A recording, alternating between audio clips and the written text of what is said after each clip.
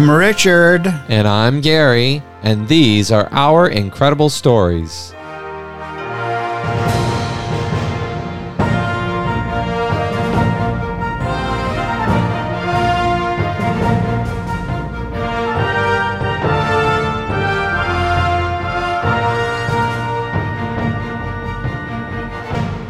Oh boy, tonight we have a very special treat for our listeners, Gary. The lion, the tiger, and the bear, an incredible animal story brought to us by a special guest, our animal expert. Oh, that's right. We have Amber back with us again, my sister, and she's going to be sharing another incredible animal story with us today. So, Amber, the lion, the tiger, and the bear, what an unlikely friendship exists there. Yes, that's true. I'd like to tell you a story about three brothers, and they're not natural brothers, but rather brothers by chance. You think lions, tigers, and bears, oh my, but in this case, they got along pretty well. The lion, the tiger, and the bear that I'd like to tell you about today, the lion's name is Leo, appropriate name for a lion, and our tiger would be Shere Khan, and our bear would be Baloo, right? And for those of you who might be familiar with the Jungle Book, some of those names might sound familiar. But these three came from different continents and were confiscated during a drug bust and sent to a rehabilitation center in Locust Grove, Georgia, when they were only about 3 months old. And they were brought in together, and they bonded together. And so they never knew that they weren't related. They had always been with each other, and so they had bonded pretty closely. And so the rehabilitation center is called Noah's Ark. And when you think Noah's Ark, you think the animals come 2 by 2, but in this case, they came by 3. And they would be living out the rest of their golden years, as to speak, at this sanctuary, and they did everything together. They were so close, in fact, that when they got to the sanctuary, they wanted to make sure that their enclosure was big enough for all three to be together because they had bonded so closely. Specifically, the tiger, Shere Khan, and the bear, Baloo, they did a lot of things together. Both animals loved water, so they would water play together. And they all would eat and nap together. But they, in nature, probably would never have met each other. You know, our tigers are from Asia, our lions from Africa, and of course, the American black bear. But in this situation, they were brothers. So they made, I guess you would call it an incredible journey.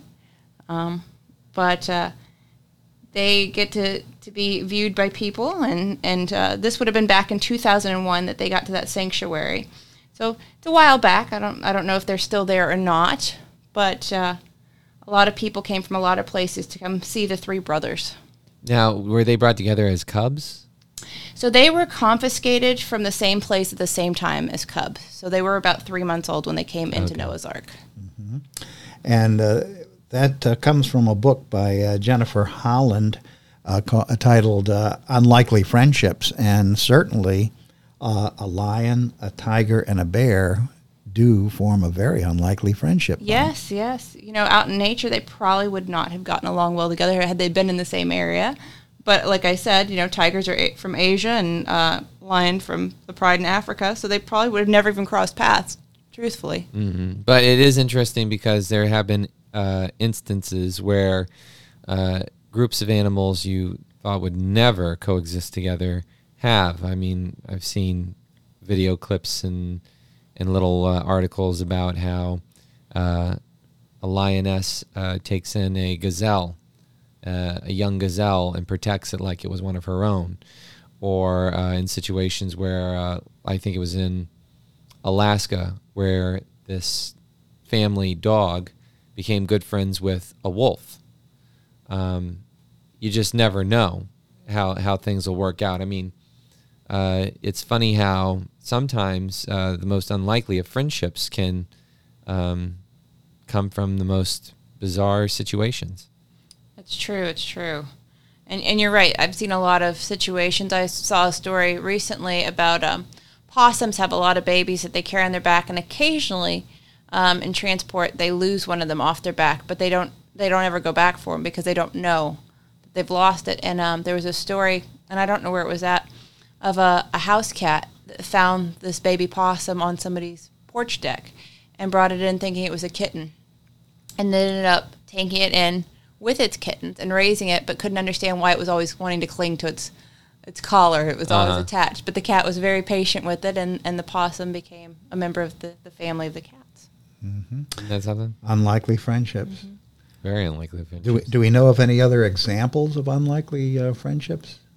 I can think of one right off the top of my head. My little Jackawawa is absolutely in love with my bird Sheldon. Explain what a jackawawa is for people who may think you're talking about a jackal and a chihuahua. Well, it's not a jackalope, that's for sure, but she's a Jack Russell Chihuahua mix.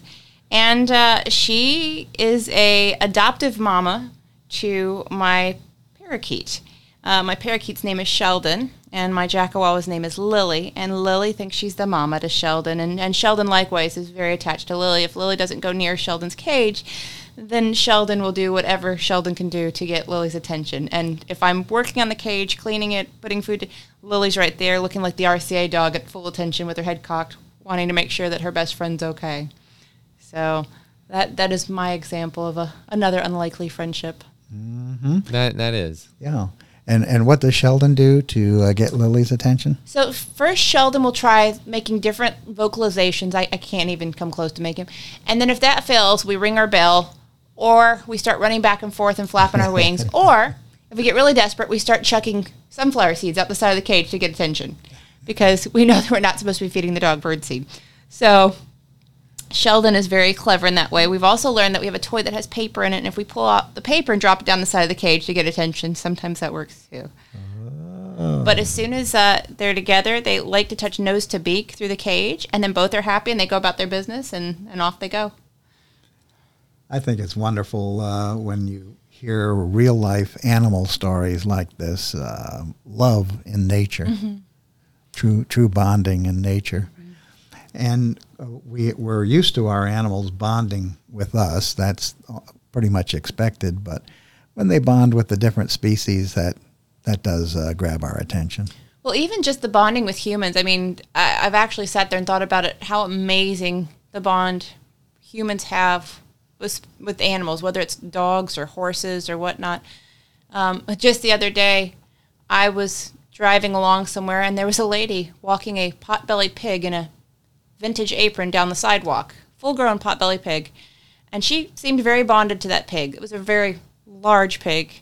It caught me off guard at first because it was a neighborhood, not anywhere rural, just a regular downtown neighborhood, and there was a giant pot-bellied pig in an apron walking down the side of the road. There's nothing bizarre about that at all. That's completely normal. Oh, okay. Completely normal. Well, I don't know if either one of you remember, but when we lived in Roswell, there was a farmer's market that we used to go to, and there were two of them. There was the large one that we went to that had a lot of fresh fruits and vegetables that was out of a barn-like structure. And then there was another one that was somebody's house just down the road from that one. And that family had a pet raccoon named Bandit. Mm-hmm. And I remember the little boy who lived at that house, him and the raccoon would go everywhere together, and that raccoon just stayed on his shoulder. And it was a friendly little critter. I mean, you could go up and pet it, and it was nice, and it'd take things out of your hand and stuff like that. But that was his pet, and they were definitely bonded together. They were side by side the entire time, and I don't know how they got the raccoon. I have no idea at all. But it was interesting. And again, it's not exactly the kind of animal you would expect to see, but there it was. And I also had a friend in high school who had a pet skunk. A lot of people don't realize you can have a skunk as a pet. And they can do things to remove that odor gland so they don't spray you. But it was the sweetest little pet I think I've ever met in my life. It made me want to get a pet skunk. Mm-hmm. And they use litter boxes too. You can train them to use litter boxes and stuff like that. Just unusual pets, but regardless of what kind of animal you decide to take on as a pet, the fact of the matter is that there's such a wonderful Addition. I was going to say it's healing because of what you get from that animal, that reciprocated love from the pet, and especially when you're feeling down or depressed. You have that little report. person waiting for you to love you unconditionally, even when everything else in the world seems like it's going wrong. They're always happy and they're always excited to see you. And I know that one of the most important additions to your family, Gary, was a tiny, tiny little fur ball that you rescued quite unexpectedly, named Gizmo. You want to tell us a little bit about Gizmo as we finish up? Oh, yes, Gizmo. We named him Gizmo because he sounds just like Gizmo from the movie Gremlins. Same kind of like that little kind of voice. But Gizmo came to us by complete accident. I had to take my wife over to PetSmart to pick up some food for tadpoles because her class was doing a thing on the life cycle. And we found out we were getting ready to go over some break. I think it was like the weekend or something like that. Anyways, we found out that if you don't feed the tadpoles or give them enough food for the weekend, they'll eat each other. Mm. And so we didn't want the life cycle to turn into the food chain in the classroom and have a horror show when the children arrive back to school on Monday. So 9 o'clock at night, I'm over at PetSmart picking up tadpole food, and Danielle and I were at the cash register getting ready to pay. They were already starting to shut down, and this family comes in, and they were from Maryland, and they were in town on vacation, and they had a whole armful of kittens.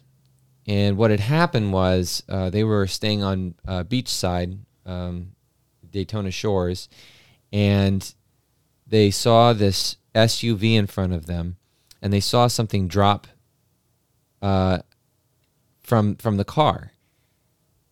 And at first they thought it was just somebody dumping trash. But as they got closer, they realized that it wasn't trash, it was kittens. And so they jumped out of their car, and beachside can be busy. The speed limit is lower there, but a lot of people drive like it's not 30 miles an hour and drive more like it's 45 or 50. So they jump out of the car. The husband is trying to slow down and stop traffic. And they all get out and they start grabbing up these little kittens. And their first thought was to take them to a vet. But they were out-of-towners, so they didn't know where there was a vet, if they'd be open. They had no clue. So I guess somebody did a Google search on their phone and saw that PetSmart has a vet office. And so they thought they'd get lucky, get over there and see if the vet was open and they could drop off the kittens there. So they come in. The vet's office was closed. And so they didn't know what to do. They were panicked because, again, they're on vacation. They can't take care of these little kittens in their hotel room. One of the kittens had a big gouge on the back of its head. One of them was clearly a runt, very malnourished. And so they said, can anybody take the kittens in? One of the staff members was trying to call the cat rescue that operates out of the store to see if they could send some people over to take the kittens. And so a few people said, we could take one in. We'll take one of the kittens. We'll take one of the kittens. And I looked at my wife and I said, Dee, we have a cat already. We have litter. We know how to take care of a cat. Let's take care of a kitten. Come on, let's take care of a kitten. We could just, we could be like foster parents for a little bit, It's not like say we have to keep the kitten. We could just take the kitten in and it would be, we could do it. And she's like, I don't know about that. One cat seems like it's more than enough. I said, yeah, but I mean, it's a kitten. Have you ever had a kitten? Come on, we could do this. Come on, we'll get food. Hey, listen, we could do this. So she reluctantly said okay. But what really put it over the top that made her say yes was one of the family members, this older woman, had this little tiny kitten in her arms, and she's looking at it. She goes, take it, take it, take it. Now, I should have taken that as a warning. Usually when somebody says take it so insistently, there's something wrong. So Danielle reached out her hands, and the woman put the little fluff ball in her hands. And Gizmo was so tiny, he could fit in the palm of your hand, and he looked like a little snowball. And then her heart melted, and she started to tear up. Okay, we'll take him in. In my mind, I'm thinking, yes, we got a kitten now. And so we talked to the people at Petco, or not Petco, sorry, PetSmart. We talked to people at PetSmart. Very helpful. And the lady told us what we would need to take care of a kitten, because we really weren't sure how old Gizmo was. He was very tiny.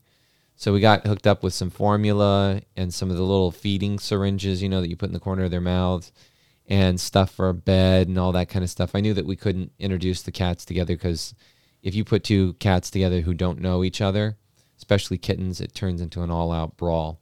So we got a baby gate so we could set him up in our bathroom, in our bedroom. And so then we took him, we went from there right over to the emergency vet, who's not that far away from us.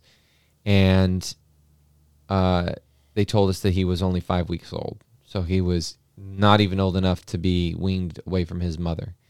And he needed to be on formula. And so $700 later, this was from a free kitten, mind you, $700 later after the free kitten, that was the vet bill and everything we paid to take care of him, we brought him home. And then we quickly realized why the woman said take him, because he was a pistol. He literally got into everything. He learned how to climb the baby gate like it was a ladder.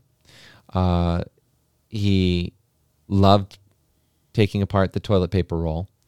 There was one event that happened in the middle of the night where Danielle had to get up to go to the bathroom, and as she was leaving the bathroom, the cat ran into the bathroom and did a Superman leap into the toilet.